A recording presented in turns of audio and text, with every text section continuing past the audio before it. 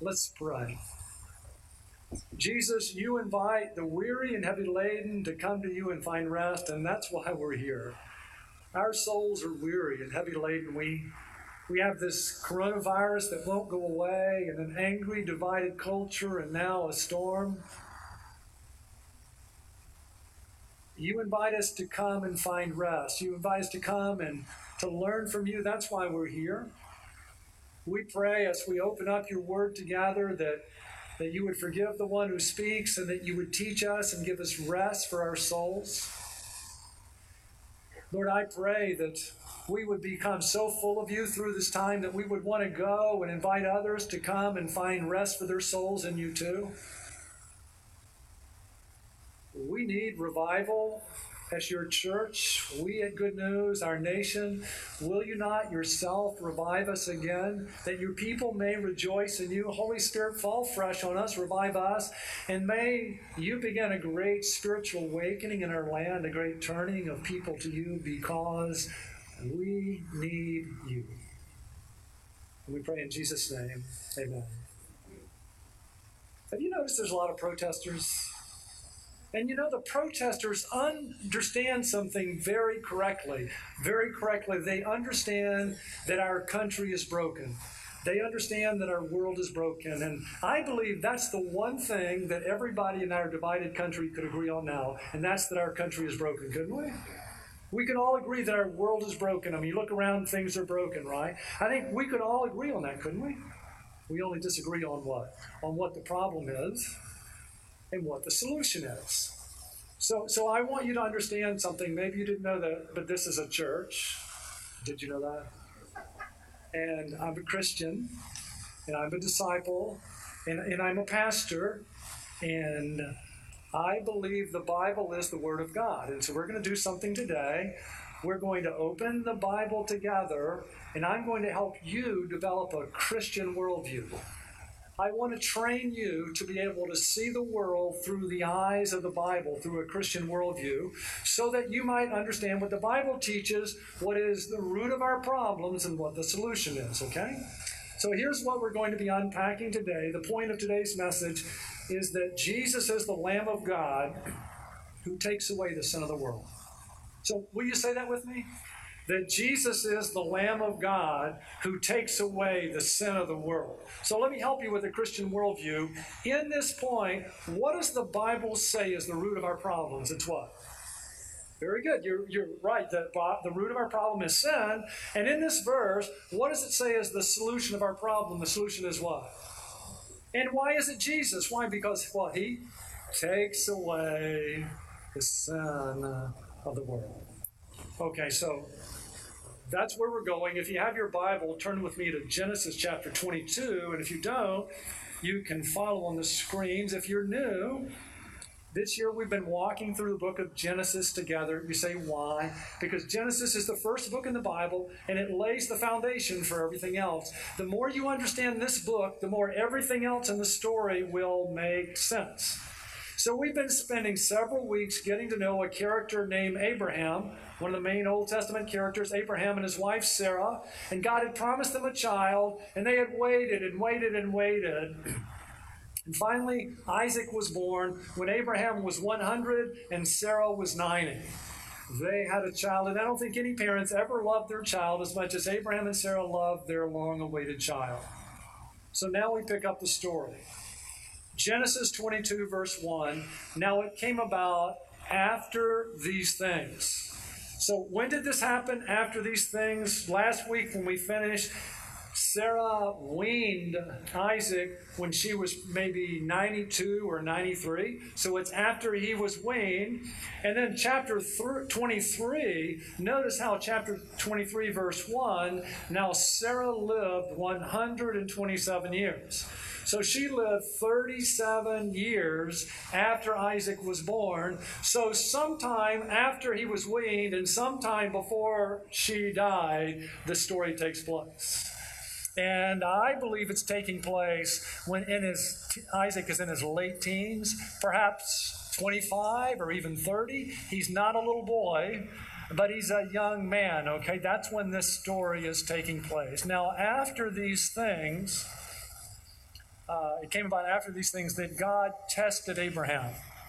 Notice it says God tested. It doesn't say he tempted. And I want you to know he tested Abraham, and it wasn't for God's sake. God knew how Abraham would respond. It was for Abraham's benefit, that Abraham might see how much his faith had grown since God called him in chapter 12. God tested Abraham and said to him, Abraham, and he said, here I am. He said, take now your son, your only son, whom you love, Isaac, and go to the land of Moriah and offer him there as a burnt offering on one of the mountains of which I will tell you. Wow, Abraham and Sarah loved Isaac. And so God says, take your son. And almost every word he says just digs the knife in a little deeper, doesn't it? Do you hear what he says? Take now your son you waited so long for, your only son, twist, right? Whom you love, Isaac. See the word love? It's interesting. That's the first time the word love occurs in the Bible. Did you know that? And isn't it interesting? The first time love occurs, and the first time words occur is significant in the Bible. The first time love occurs, it's not the love of a husband for his wife. It's not the love of God for us or love for God. The first time love is used is the love of a father for his son. And I'm going to show you that runs throughout the Bible. Did you know that? We come to the New Testament. The first three Gospels are called synoptic Gospels. Syn means the same, and optic, they look. The first three Gospels give us a similar view of Jesus. So we come to Matthew, and where do you think in Matthew love occurs the first time? It's at the baptism of Jesus. Jesus is being baptized. First time love occurs is the Father says to his Son, this is my beloved Son. Isn't it interesting in the New Testament in Matthew, the first time love is mentioned is the love of a father for a son. Okay, then we come to the next gospel account, Mark. Same story, baptism of Jesus, same time, first time love is used in Mark, you are my beloved Son. Mark's gospel, first time love is used, love of a father for the son. Now we're going to look at Luke. What do you think is going to be first? You with me? Same story, the baptism of Jesus in Luke's gospel, and the voice out of heaven, you are my beloved Son, and you I'm well pleased. Now I told you, three gospels are synoptic gospels. They all tell the same thing. Now John is the love gospel. Where do you suppose the first time love is going to occur in John is? You're there, right? John 3:16. Like, for God so loved the world. The Bible begins. Matthew, Mark, Luke, and Son. Luke say, God loves his Son. And then we get to John, and the Bible says, God loves us. So much, for God so loved the world that he gave his only begotten Son that we saw in Genesis and Matthew, Mark, and Luke. He took his only begotten Son and gave him for you and me, that whoever believes in him shall not perish but have eternal life. Oh, listen. The Father loves his Son, and Isaac loved his son, and God said, take your son and offer him as a sacrifice in the land of Moriah. In the land of Moriah. Why did he say go to Moriah? Why offer him there? So Abraham, this is so good. The Bible is one story. It's just one story. And the more you see it, you see how it all unfolds. So Abraham lived about 2,000 years BC, And later on Mount Moriah, the city of Jerusalem would be built on this mountain. And then one day, about 1,000 years after this story, Solomon builds a temple. And where do you think the temple is built? It's on Mount Moriah, right? So 2 Corinthians 3, verse 1, then Solomon began to build a house of the Lord in Jerusalem on Mount Moriah. So the very mountain that Abraham and Isaac are walking up on, a temple would be built, and all those sacrifices in the Old Testament, they would all be in the same place Abraham and Isaac were going. You following me? 1,000 years later, right? 1,000 years later, guess who comes? Who? Jesus. And one day Jesus he would walk up what? The same mountain. He would walk up the Mount Moriah to die on the top of that mountain for you and me. Isn't it amazing how the Bible is one story, and the more you understand the story, you see how it's all about Jesus, how it all points to Jesus, and how Jesus is the Lamb of God who takes away the sin of the world? So listen, God said, take your son and offer him.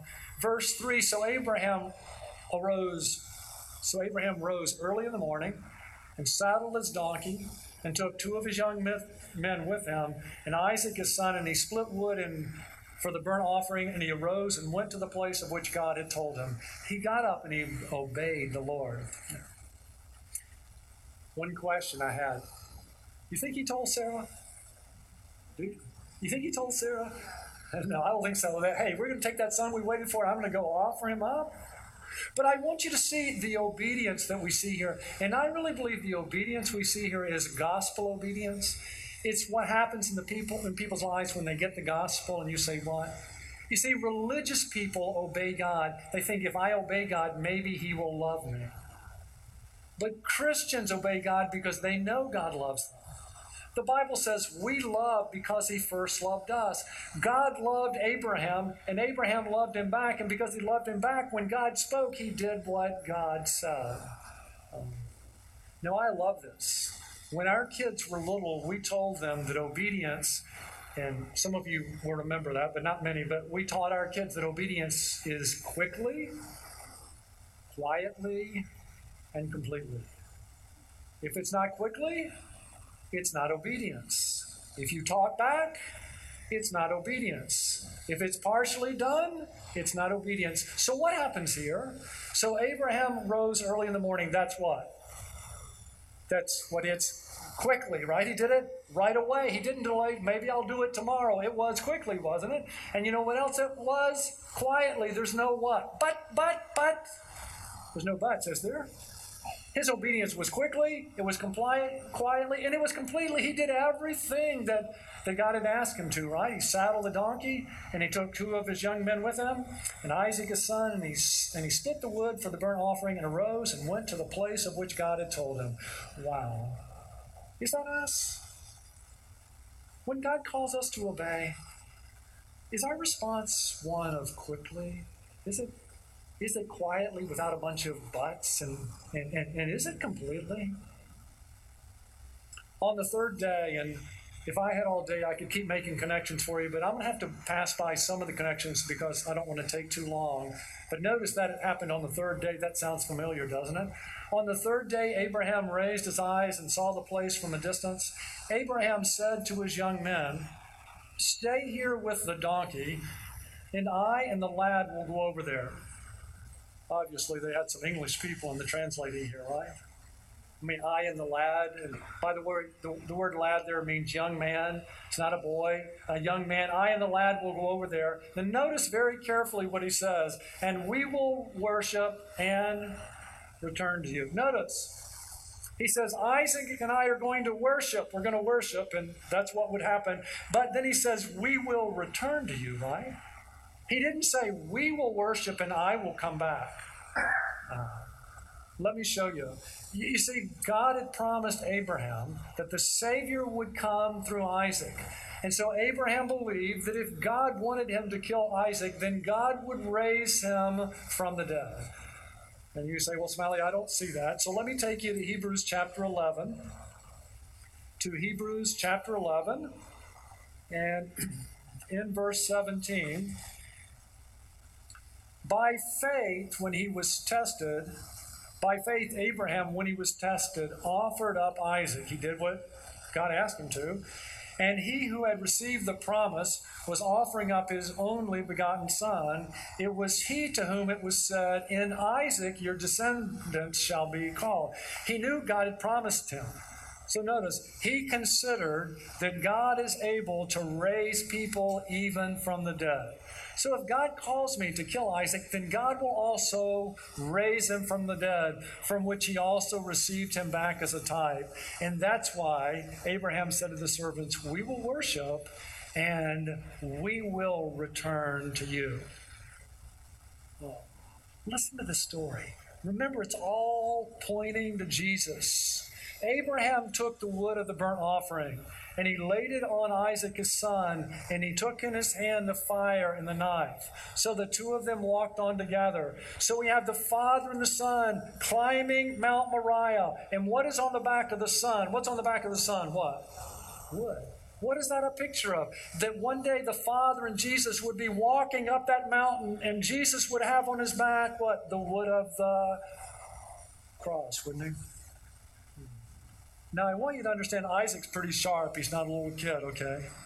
Isaac spoke to Abraham, his father, and said, "My father." And he said, "Here I am, my son." And he said, "Behold the fire and the wood, but where is the lamb for the burnt offering?" So they're going up the mountain together, and Isaac's pretty sharp. He sees the wood, he sees the fire, but he says, "Where's the lamb?" Now notice what Abraham said. Abraham said, "God will provide for himself the lamb for the burnt offering, my son." So the two of them walked on together. There it is. God will provide the lamb. And didn't God do that? Isn't that who Jesus is? What are we learning about today? That Jesus is the Lamb of God who takes away the sin of the world. God will provide for himself the lamb for the burnt offering. So the two of them walked on together. Then they came to the place of which God had told him. And Abraham built the altar there and arranged the wood and bound his son Isaac and laid him on the altar on top of the wood. Abraham stretched out his hand and took the knife to slay his son. Now remember when I talked about age? How old is Isaac here? How old maybe? He's what? Say it confidently. He's what? 25. And if he's 25, how old is Abraham? He's 125. If they wrestled, who would win? Who would win? Isaac would. And so in the story, we often talk about what we talk about Abraham's faith, don't we? And he did have faith. But what's Isaac doing? It doesn't say anything about how his dad had to wrestle him and beat him up and tie him down. Isaac trusted his father. And he let his father bind him. Listen, he's 25. He could whip his dad. He's 125. But he let his father tie him up because he trusted his father in what he was about to do. No resistance, no fight. And isn't that a picture of Jesus, isn't it? I mean, when they came to arrest Jesus, did Jesus protest? Did he complain? Did he fight? Did he? No, what did Jesus say? Jesus said what? "No one has taken it away from me." Isn't that amazing? It wasn't the soldiers, wasn't the nails that kept him on the cross. It was his love for his Father, and it was his love for you and me. No one is taken away from me, but I lay it down on my own initiative. I have authority to lay it down, and I have authority to take it up again. This commandment I received from my Father. And don't we see that with Isaac? He's laying down his life just like Abraham was sacrificing his son. No wrestling. A father obeying God and a son trusting his father to do what's best. But the angel of the Lord, now, the angel of the Lord can be an angel, but sometimes the angel of the Lord, which means the messenger of the Lord, is really Jesus. And I'm going to show you in just a moment that this is really Jesus speaking to him from heaven. But the angel of the Lord called to him from heaven and said, "Abraham, Abraham." And he said, "Here I am." And he said, "Do not stretch out your hand against the lad and do nothing to him, for now I know that you fear God, since you have not withheld your son, your only son, from what? From me." And that's why I believe that the angel of the Lord is Jesus, because he says, "You've not withheld your only son from me." And don't you know for Jesus what a moment this was as he looks at Isaac on the altar? He sees that one day that will be what? That will be him, won't it? That he'll be the one who's dying for us, right? This is so good. Listen. Then Abraham raised his eyes and looked, and behold, behind him a ram caught in the thicket by his horns. And Abraham went and took the ram and offered him up for a burnt offering. Say it with me, what? In the place of his son. One of the great doctrines of the Bible is the substitutionary atonement, right? That Jesus would die in our place to atone for our sins. So what do we see here? That the ram died in the place of Isaac. Giving us a picture that what? That one day Jesus would die in our place, right? And then once again, what do we hear? Abraham called the name of that place, the Lord will provide. As it is said to this day, in the mount of the Lord it will be provided. So Abraham said, God will provide the lamb. God will provide the lamb. And isn't that Jesus? That Jesus is the Lamb of God who takes away the sin of the world. Then the angel of the Lord called to Abraham a second time from heaven and said, by myself I have sworn, declares the Lord, because you have done this thing, and have not withheld your son, your only son. Indeed, I will greatly bless you, and I will greatly multiply your seed as the stars of the heaven, and as the sand which is on the seashore, and your seed shall possess the gate of their enemies. In your seed all the nations of the earth will be blessed, because you have obeyed my voice. And God repeats his covenant promise. The top line, I will bless you. And the bottom line, you'll be a blessing. Matter of fact, one of your descendants will bring salvation to all the nations. And by the way, see the word obey, that's the first time obey is used in the Bible too, of Abraham obeying God and being willing to sacrifice his son. So Abraham returned to his young men, and they arose and went together in Beersheba, and Abraham lived at Beersheba. Listen, they went up to worship, and guess what? They came down, right? Just like Abraham had said. And so what have we learned so far? What we've learned so far is that Jesus is the Lamb of God who takes away the sin of the world. What have we seen so far? That we saw a father and a son, and the son with wood on his back, walking up the very mountain that Jesus would walk up one day with the cross on his back, right? And what did we hear? Twice we heard the gospel preached, right? Verse 8, Abraham said, God will provide for himself the lamb for the burnt offering. God will provide it, my son. And didn't we read that again, hear that again in verse 14? And Abraham called the name of that place, the Lord will provide. As it is said this day, in the mount of the Lord, it will be provided. So, turning a corner, I want to move toward what I'd love for you to do this week. The action step for this week, what I'd like for you to do is to behold the Lamb of God. And I love it when the action step comes right out of the Bible, when it comes right out of the Bible. When John the Baptist was sent to prepare people for Jesus, and when he saw Jesus one day, he just pointed to him. He pointed to him and said, the next day he saw Jesus coming to him, and he said, behold the Lamb of God who takes away the sin of the world. He said, there he is. There he is. Remember the sacrifice of Isaac? It pointed to him. He's the lamb that God's provided. Remember all the Old Testament sacrifices sacrificed in the temple on Mount Moriah? They were all pointing to Jesus. You do know what all those sacrifices were about, don't you? They reminded the people that we've all sinned. They reminded people that the penalty for sin is death. They kept offering them over and over again because the blood of animals can never take away our sin. We needed someone. We needed someone who was sinless to die in our place. We needed Jesus. And now the day has come, and God has provided the Lamb, right? The Lamb of God who takes away the sin of the world. So what I want you to do this week, the first thing that I want you to do is I want you to behold the Lamb of God and to believe in the Lamb of God, to believe in the Lamb of God. Listen, this verse, behold the Lamb of God who takes away the sin of the world, this verse is the gospel. It teaches us the bad news. It teaches us what's wrong with the world. When we look at this, we read about the sin of the world. So the Bible says the reason our world is broken is because of what? Sin. Listen, the reason the world is broken, and let me ask you, as you look around the world, any evidence that it's broken? Is there anything wrong with our world? How about our country? Anything broken? How about us? Isn't it true of us?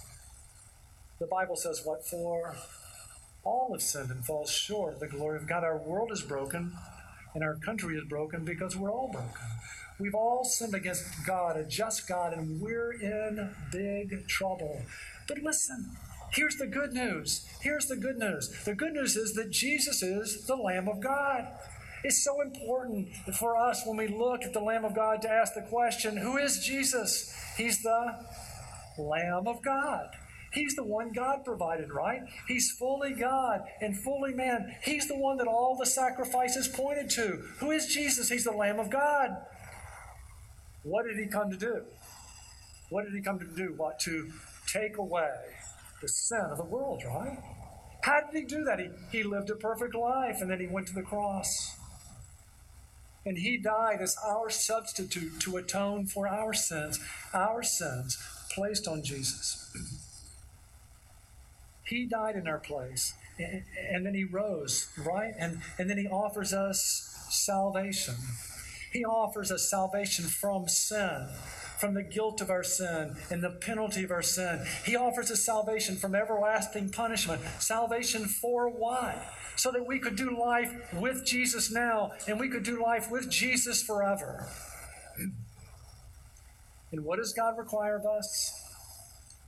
In the book of Acts, one day a jailer asked the Apostle Paul a question.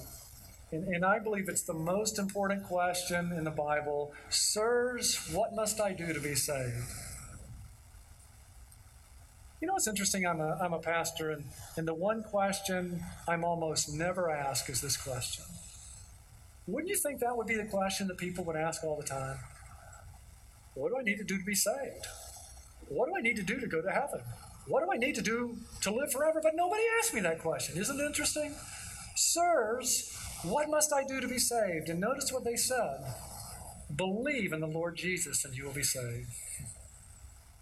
Man, I remember the first time I heard that, I said, it can't be that simple. Well, it is. What did they say? They just said, believe in the Lord Jesus and you will be saved, you and your household. Well, what does it mean to believe in Jesus? Well, it really is as simple as A, B, C, where we admit and then believe and commit. It starts when we admit we're sinners. Man, have you ever done that? If you haven't, won't you?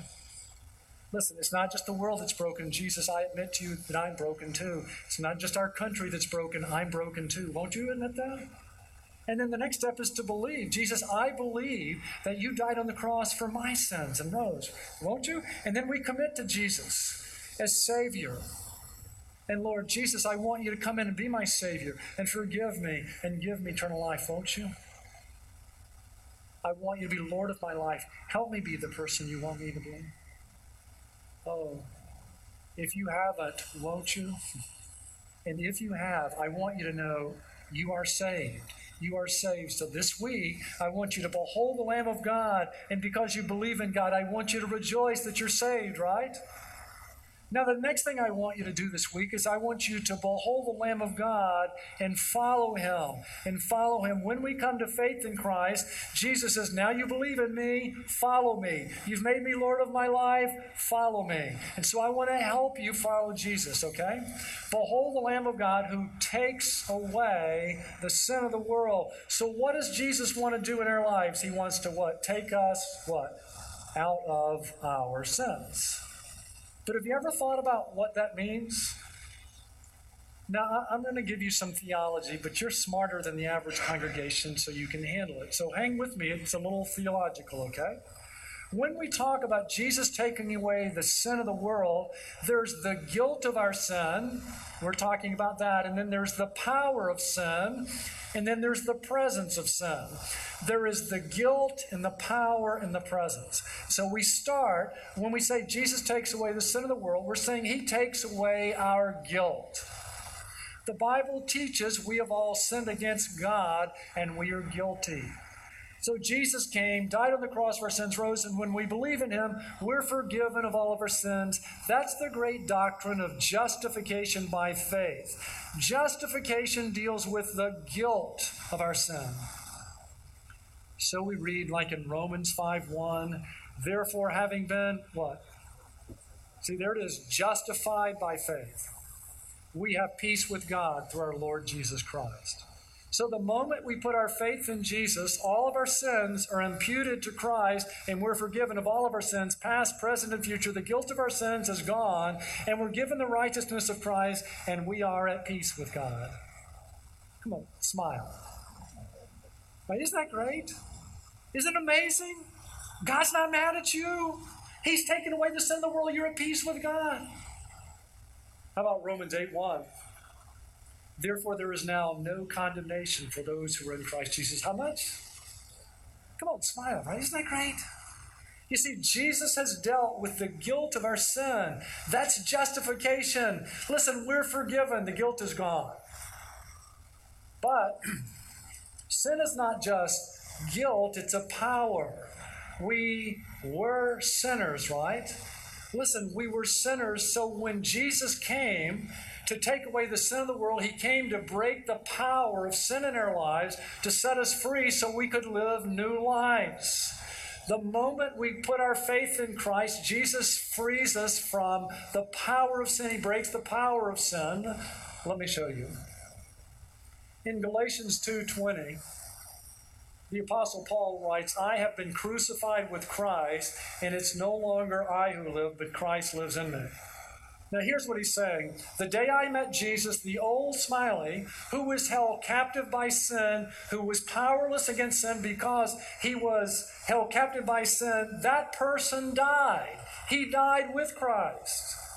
I have been crucified with Christ, the old Smiley. It's no longer that old person who lives, but Christ lives in me. There's a new Smiley in whom Christ lives, who's pulling me out of my sins, who's broken the power of sin. Christ lives in me. That's why we can change.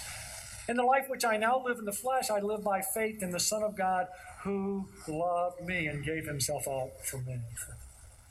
Listen, we're not what we once were. When it says Jesus takes away the sin of the world, it means he not only deals with the guilt of our sin, but sanctification deals with the power of sin. He's broken the power of sin so we can walk in newness of life. And that's why he says, follow me, right? Follow me. So there's the guilt of our sin, then there's the power of sin. That's what sanctification deals with. And then there's the presence of sin, And that's what the biblical doctrine of glorification is about. Glorification is about. I mean, you ever just say, I wish I just could sin no more. One day it will be true. You see, Jesus has taken care of the guilt of our sin. He's broken the power of sin. He's leading us out of our sins. And one day, sin will be removed from us altogether.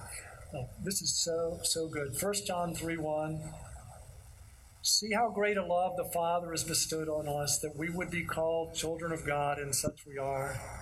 Come on, I told you we had good news, right? Listen, you're not just forgiven. You're not just free. You're adopted. You're a child of God now.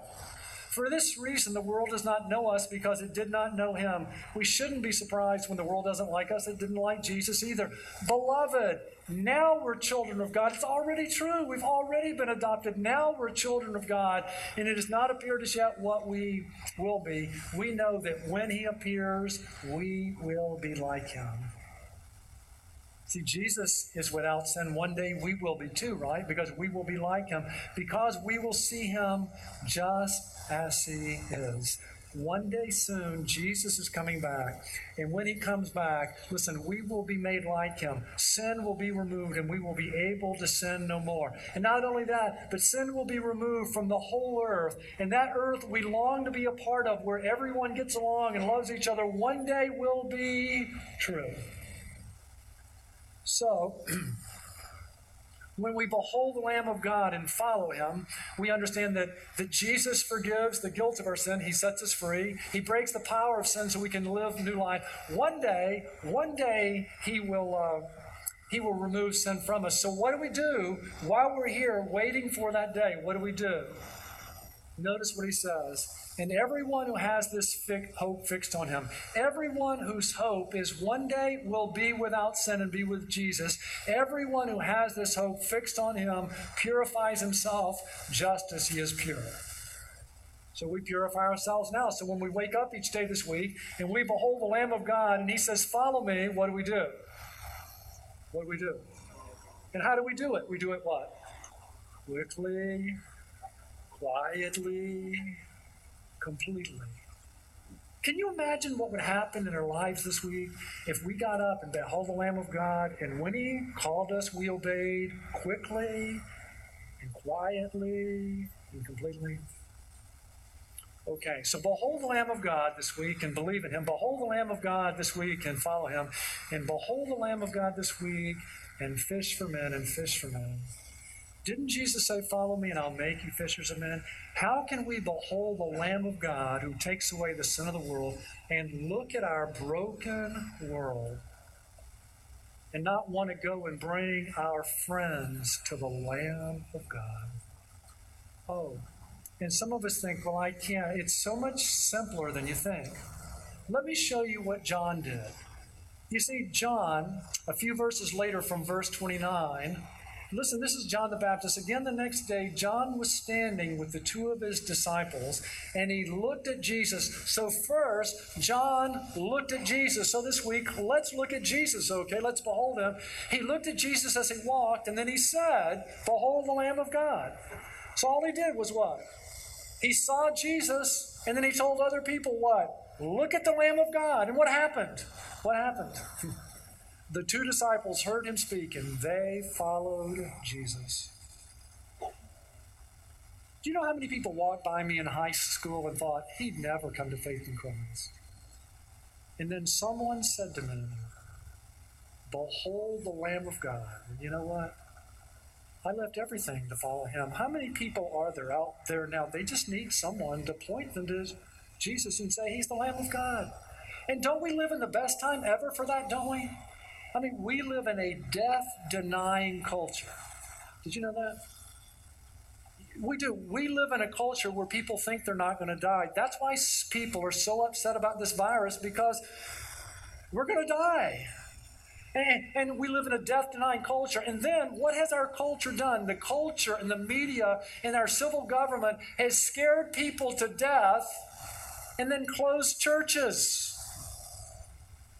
The only place that offers people hope for now and forever. Listen, we're Christians. We need to learn to open the Bible. And Jesus speaks very differently than our culture. Listen to what Jesus says at a time like this. In Luke chapter 12, verse 5, he says, "But I will warn you whom to fear. Fear the one who, after he has killed, has authority to cast into hell. Yes, I tell you, fear him." As you talk to people during the coronavirus, do you know anybody who's afraid of, who fears God? Do you?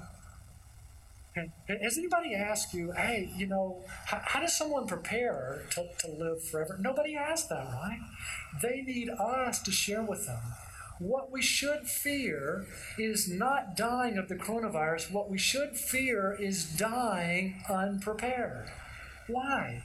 Because if people die unprepared, they're going to hell. If we don't share that with people, how will they know? Well, Smiley, you're just trying to scare the hell out of us. I am. Something needs to happen to us that we would go out to people and share with them about the Lamb of God who takes away the sin of the world. So this week, one of the best habits we can do is just learn to share what we've heard on Sunday. This week, when you're with people and they're talking about how many people are dying, just ask them the question, I wonder how many of them were prepared to die. Just ask them the question. I wonder how many of them were prepared to die. And some people, they won't jump at that, and that's okay. But other people will respond. Well, what do you mean? And how could a person be prepared to die? And then all you got to do is what John did, right? You got your Bible with you, you just open it up. Open it up to John 1:29 and say, hey, would you read this verse? Just read this verse. Behold the Lamb of God who takes away the sin of the world. You see, our problem is sin, and Jesus took care of that so that people who live in him, who believe in him, would live forever. You can do it. Listen, we have the cure for death. We have the vaccine for hell. We do. How do we keep it to ourselves? And listen, Jesus isn't just the cure for death. He's the cure for all the problems in our society. All the racial issues. This week, when you get in a conversation about race, just ask someone, what do you think is the root of racism? What do you think the root? What do you think is the solution? And if they ask you back, I mean, if they don't, that's okay. But if they ask you back, what do you think? Just open up your Bible. You can do it. Just open it up to John 1:29. Have them read the verse. Behold the Lamb of God who takes away the sin of the world. What does the Bible say is the root of our problems? It's our sin. What does the Bible say is the solution to our problems? It's the Lamb of God. Why? Because He takes away the sin of the world. And if they say, well, what does that mean? Oh, it's so good. It means when you believe you're forgiven of your sins. It means Christ moves in and changes you so you can love people that you never could have loved before. And it means one day, that place we dream of, where all the races will get along and people will love each other forever, one day it will be true. And you can be there, you know. You really, really can. Oh, dear people, let's join John the Baptist this week, okay? Let's invite other people to come and see Jesus, won't we? He's the cure for death. He's the cure for our problems. And all we're called to do is just to invite people to come and see Him. Behold, behold, behold the Lamb of God who takes away the sin of the world. Let's pray. Oh, Jesus, we're such a mess. And we're so glad you came to take away our sin and the sin of the world. Thank you for living and dying and rising for us. Thank you. Listen, if as we are beholding the Lamb today, you've never believed in Him, won't you believe in Him? Won't you just tell Him, Jesus, I've sinned against you and I'm sorry. And won't you believe, I believe you died on the cross for my sins and rose. And won't you commit to Him? Jesus, I want you to be my Savior and forgive me and give me eternal life. I want you to be Lord of my life. Help me be the person you want me to be. Well, if you've done that for the first time, won't you mark that on your card and let us know? Lord, I pray for those of us who believe in you that this week we would behold you, and when you say, follow me, we would say, yes, Lord, and we would follow you quickly and quietly and completely.